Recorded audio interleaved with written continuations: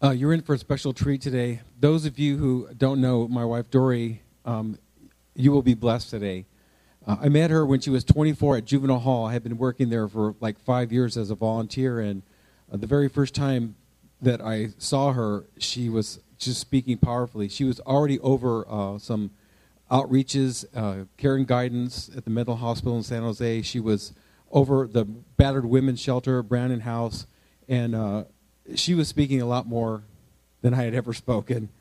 And she's done conferences. When we go to MFI, I'm always like wondering what's going to happen, because when the prophetic hits her, she's right up there with the big guns and giving strong prophetic words.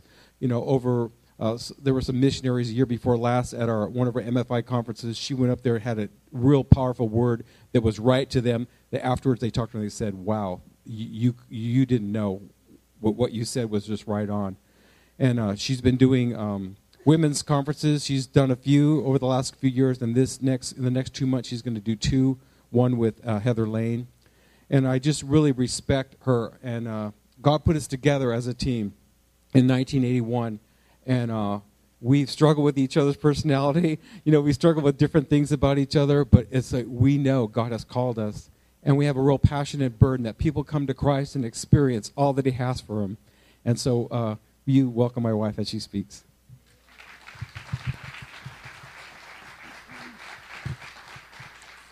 I'll never forget one of the first times when I met Bruce's family. They were raised in church, and I wasn't. And I had so much shame about my past, and I just wanted his mom and dad to think that I was just a good church girl and had never touched anything other than that. And I can remember we had an opportunity, and Bruce was speaking at the rescue mission. It was his first time to speak, and his mom and dad wanted to come and hear.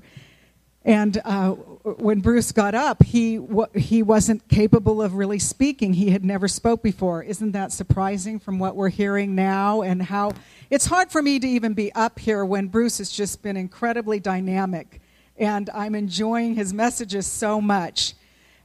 But I can remember that rescue mission experience and thinking, wow, these guys need to hear something. So I used that opportunity to actually share my wild, reckless testimony, because I was too chicken to talk face-to-face with Bruce's parents. And I can remember just the love that Bruce's mom and dad, when I walked down, they just held me and really showed me the love of God, even though my background and my past was so completely different than Bruce's. So, you know, these testimonies were very emotional today, and I was thinking how we can read about the love of God and we can hear about the love of God. And until we really encounter the love of God, we won't be transformed. God is in the business of transforming lives, and He wants to transform each of our lives. And it says, you know, to know the love of Christ that passes knowledge. And so God wants to get past our head knowledge about who He is and make it a place in our heart, in our spirit, where we encounter the living God, and we are so changed and transformed because of that experience that we're never the same. He does that in so many different ways for so many different ones of us. We saw it here. We've seen it in the church. We see it throughout the Bible. I can remember as a new Christian, I would be in services, and I would, from the moment church started and worship started, I would cry. And then as the speaker would come, I would cry some more. And then as the service ended, I would cry even more. I was so overwhelmed with the goodness and the love of God that I couldn't contain myself. And that went on for years, and I'll never forget, a man walked up to me and he said, "Don't ever think that whatever's happening to you isn't having an effect in your life. You will never be the same." And I thought, yeah, God was taking a heart of stone and making it a heart of flesh. So in your brokenness, I say, don't ever estimate what God is doing. Don't ever estimate when you come up to this altar and you're broken, that God is not doing a work in your life and transforming you. I think one of our greatest hopes is that when we get a glimpse of ourselves and our weakness and our frailties, that we will encounter God and we will truly be changed. Our lives were never meant to be a still picture, but a moving video. And when I say that, I heard that comment one time, and I was so impacted by it because so many times people hold us to a picture. They hold us to a still photo. And we're constantly being changed.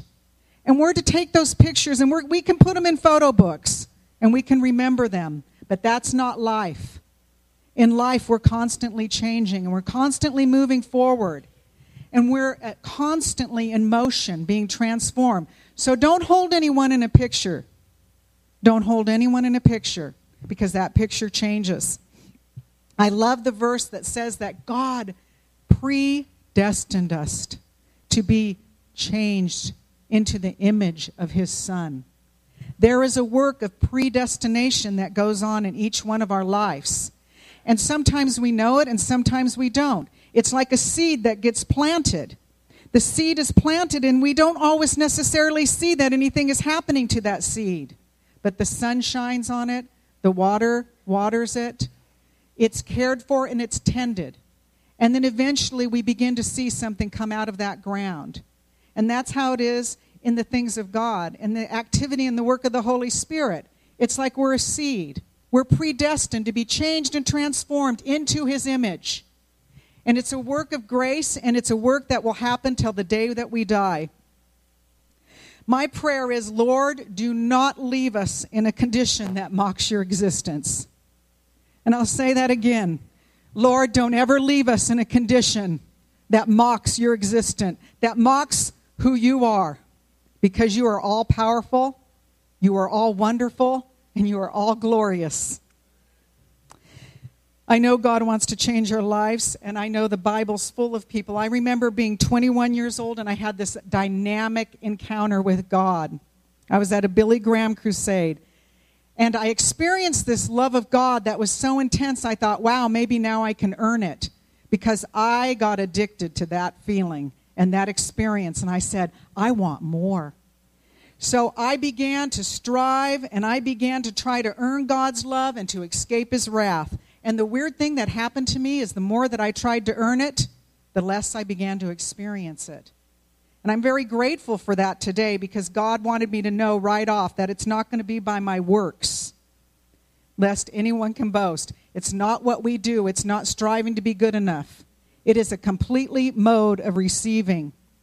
I felt less loved. And I can remember I was sort of a hippie back then, and I had my little VW bug, and I was driving to work. And I felt like God spoke this word into my heart, and he said, the heart is deceitful above all things, who can know it? Now, I had never picked up a Bible before, and I had no idea that that was written in the book of Jeremiah. But God was trying to tell me that, I was trying to conform my behavior to be good enough, to be loved by God, but God wanted to get hold of my heart and transform my heart condition. That's what I love about this church. That's what I love about the people here. It's not about how you look outwardly. It's about what God's trying to do on the inside to change you and transform you. And then he begins to work on the outside. So I began to realize God wanted to change the condition of my heart. And the hard thing is that something that we really can't change on our own. I remember as a kid, I always had such a horrible bad attitude, and my mom was always capping on my attitude. You better get that attitude right. Your attitude's going to really mess you up. And the thing was, I was crazy wild, and all she did was point out attitude. And today I look and I think, wow, that's probably what God does. He goes way past our behaviors, and he says, I'm trying to get to attitude. I'm trying to get to your heart condition. And I can remember always telling my mom, sort of blowing it off and say, who cares? I don't care. And the thing was, I cared deeply. But even as a young person, I had the realization that there was no power within myself to come into agreement with my mom, because I knew I wasn't capable of changing myself. And what a horrible position to be in, to realize that I could not change myself. We can do a lot of things, but we really can't change our hearts. David said, create in me a clean heart. Renew a right spirit within me. Psalms 139, he says, search me, O God, and know my heart. Test me and know my anxious thoughts. See if there's anything wicked within me. Sometimes we don't even realize what's inside of us until we're going about and circumstances will draw it up. And I tell you, the more God is dealing in your life, the more those circumstances will get drawn up. The Bible is so full of people who encountered God and were transformed and changed. I was thinking about Moses. You know, he was born in the house of Pharaoh, even though he was Hebrew. He was well educated. He could speak well.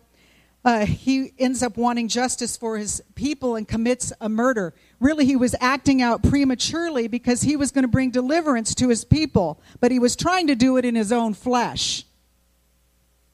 So he ends up being punished and sent into the desert.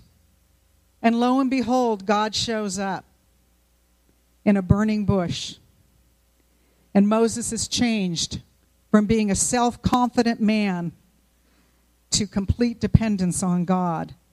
With his natural strength broken, he leads Israel out of bondage. And I love Exodus 33 because I think it's one of my favorite verses, where Moses is talking and he says, if your presence doesn't go with me, I don't want to go, God. And then he says, show me your glory. Moses has a cry in his heart that he's going to experience the glory of God. But the glory of God is so profound and powerful that God tells him, you know, Moses, if you want it, I'm going to have to hide you in the cleft of the rock because nobody can see the complete glory of God and still live. So he puts Moses in the cleft. Paul, our New Testament man, has an encounter. Pharisee of Pharisees, lived his life by the letter of the law, proud, self-righteous, a hater of Christians. He sees a great light. He's knocked off a horse and he encounters God. He's blinded and he's led by the hand until he's filled with the Holy Spirit. Paul's completely humbled, and his experience changed him. And it prepared him to do great things for God, and he ends up writing almost the entire New Testament. Isaiah, a young man, adores, honors the king, King Uzziah, loves him, admires him, loves him, adores him. But the king dies, and something happens to Isaiah, young Isaiah. And he says, in the year King Uzziah died, I saw the Lord. He was high and he was lifted up, and his train fills the temple. What do you do when something dies in your life? Something you love, something that has almost become idol to you. What do you do when that something dies? Well, what Isaiah did is it gave him an incredible opportunity to see the Lord high and lifted up. The idols were brought down, and the Lord was lifted up. And that's what happens for each one of us. Isaiah sees the Lord, and then, oh my, he sees himself, and he says, woe is me. I'm a man of unclean lips. And then, you know, the seraphim flies by with that hot coal. Nobody tells that story like Jack Willis. And his sin is atoned for. And then he hears the call. So he sees the Lord. He sees himself. He comes into and experiences an encounter with God where he's forgiven. And then he experiences the call of God in his life. And the Lord says to him, who shall I send? And Isaiah says, here I am. Send me. One of the last encounters I wanted to talk about was Nebuchadnezzar. We don't really talk about him much. He's not highlighted that much in the scripture. He was the king of Babylon. He hated the house of God, burn it to a crisp. Hated the people of God, worshipped false gods. And then it says Nebuchadnezzar, something happened to him. And this is another one of Jack Willis's stories. And he does it so well. It says he was driven away from the people. And he ate grass like cattle. His hair grew out like feathers, and his nails became like the claws of a bird. Nebuchadnezzar in the Old Testament stayed in that condition 7 years. That's a lengthy little time in the pasture. 7 years being a person and living among the cattle with claws and feathers and eating grass. That's worse than manna. 7 years later, he raises his head to heaven, and his insanity is restored. And he becomes great. Why? Because he has a changed heart. Those encounters with God, like Kevin was talking, that was a great word. It's the Holy Spirit and it's God himself that transforms our lives. We can only go so far in our natural abilities. But God takes it a step further and he brings us into places. And it's those encounters with God. Every one of those testimonies, if you were to talk to those people, you would know that they've had to have had some kind of encounter with God to have that kind of deliverance in their lives. And God does not just give us one encounter. He wants to give us more than one, multiple encounters. I remember growing up, my dad was married 6 times, and I made a vow when I was 5 years old to never trust anybody or never to need anybody. And so, as a young person, I never saw myself getting married because I was so fearful of divorce. I never saw myself ever having children. I was so devastated by divorce. But I had some encounters with God that completely changed my life. And the first one was when I went forward at a Billy Graham crusade and I was born again. And I'll never forget when they gave the call to respond to the gospel. I didn't really understand what was going on, but I felt something going on. And I felt a power that was much bigger than myself lift me out of my seat, because in my mind I did not feel worthy to come to Jesus. And in my mind I said, I will never be able to follow Jesus because I will fail. Because all I've ever known my whole life was failure. And I thought, why even go forward? Because I'm not going to be able to do this. But God knew something I didn't know, that he was going to be able to do it through me. And so he sort of nudged me and lifted me out of my seat. And as I was walking down, the floodgates of heaven broke loose, and I could not stop crying. I could not even see. And by the time I got down to that field, I was hunched over, and I was sobbing so much that the counselor really couldn't talk with me because I was having my own divine encounter with God. But as I was walking down those stairs, it was one of the first times that I heard the voice of God, and he said, "You will never know divorce." And at that moment, God renewed my mind. You know, it says we have the mind of Christ. So he renewed my mind in a stronghold that was so set that there was a vow that was made when I was 5 that I will never let anybody get close to me. My mom couldn't even touch me till I got born again at 21. So I did not have any physical touch. And so I was very locked up and broken. And so what happened is that divine encounter came. And not only did God begin to reveal his love to me in my heart, but he showed me that I was going to be married. I still wasn't that into being married, but I just went along and was serving God, and my mom said, "You seem like you're going to be a nun," because we grew up Catholic, Christmas and Easter Catholic for me. And she said, "You seem like a nun. Are you going to ever get married or have children?" And I really didn't care about any of that still. But God had renewed my mind. And so when I met Bruce, the very first time I talked to him, when I was walking away from him, God said, "You're going to marry him." And so I went home and I said, "Mom, I met the person I'm going to marry." And she said, "What's his name?" I said, "I think it starts with a B. It's either Brian or Bruce." And so 6 months later, we were married. And so that was a real transformation for me to be married. And believe me, when God changes you, it doesn't mean it's going to be easy. Marriage was so hard for me, so hard. The first 2 or 3 years, I thought I was going to die, and I think I did. The things God wanted to die. I just thought, what is this all about? Because, the weird thing is, you can be with people, you can live with people, but when you get committed in marriage, you know what happens? It's a whole different story. Because that commitment will draw up every single thing that represents family to you. And then you're going to be working on things that go so deep. And the only reason you can work on them is because now you're married and the other person hopefully can't run away from you. Huh? Even though you want to. They don't, hopefully. And if they do, that's sad. It shouldn't be the case. Because we should be able to be completely, talk about an area where we're being conformed and transformed into the image of God. Marriage can do that. So the other area was, me and Bruce got married, and I thought, wow, we're going to just do works for God. We're going to be in ministry, and I don't ever want to have children. Don't even talk to me about children.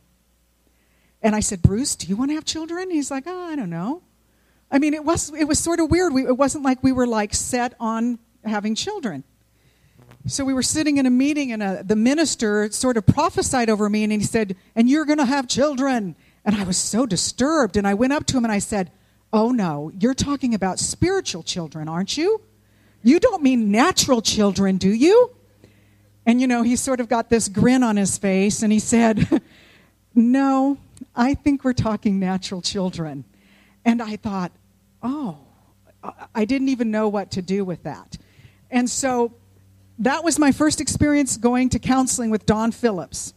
And many of you know Don Phillips because we send many of you to him. He's our resident counselor that's all the way in San Jose that has been a great blessing for 30 years. So Bruce and I went in to see Don, and I was just all like, what do you think? I said, I don't know why. I just don't feel like I'm afraid to have children.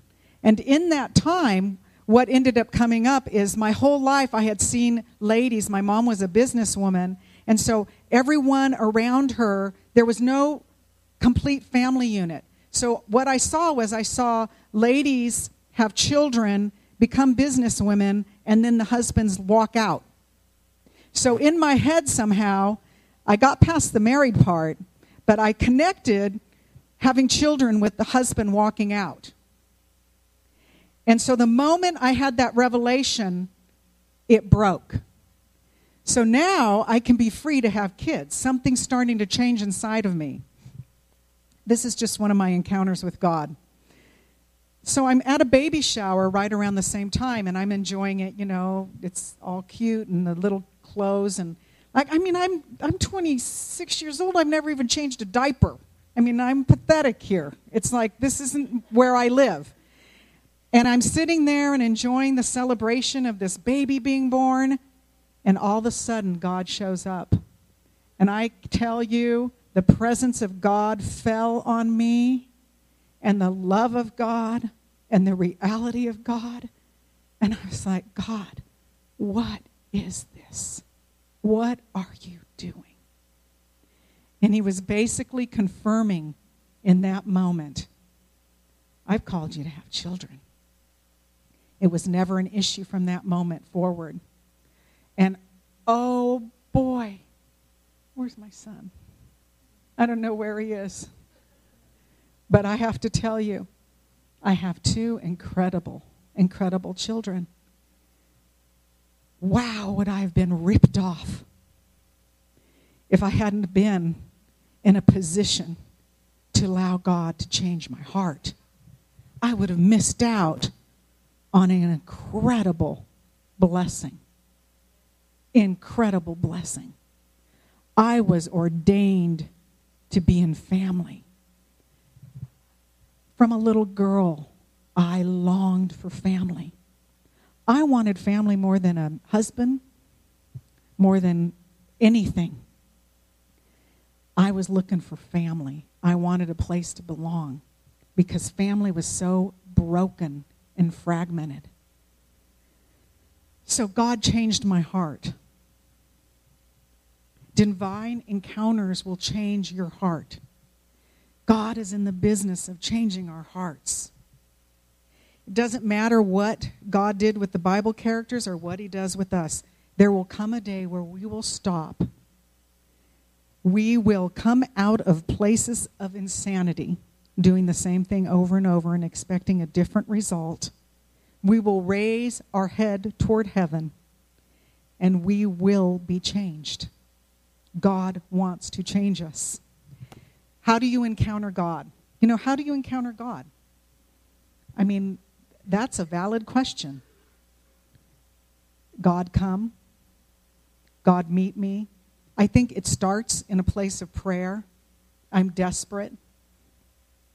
In His Word, you can encounter God. In His Word, in a profound way, you can be reading the Bible, and that Logos word can become Rhema, and it can jump out at you, and it can become so alive, and it can change and transform you. His presence, His Spirit, divine appointments can change and transform your life. Dreams and visions can be a place where you can encounter God. Godly people, godly counsel. These are all places. If you position yourself in those places, you can see that God will come and He will do something and He will transform your life. And sometimes it's at times when you're very, very desperate and you need Him very, very much, that God then comes and He appears. Encounters with God will humble you. Every one of those encounters in the Bible, they are moments where we are greatly humbled before God and we see ourselves.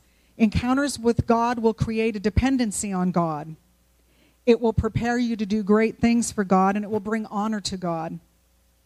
When God changes a heart, He creates a testimony. When God changes a heart, He creates a testimony. The scripture, 2 Corinthians 12:9, becomes very real. My grace is sufficient for you because my strength shows up best in your weak places. So if we're looking to ourselves for change, we're going to get very disappointed.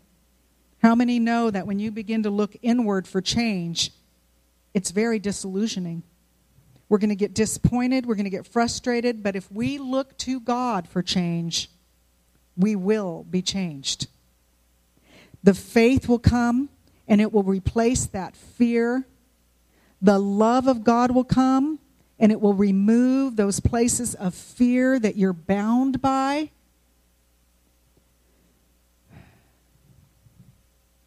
Purity will begin to be restored in your life to replace those places of lust.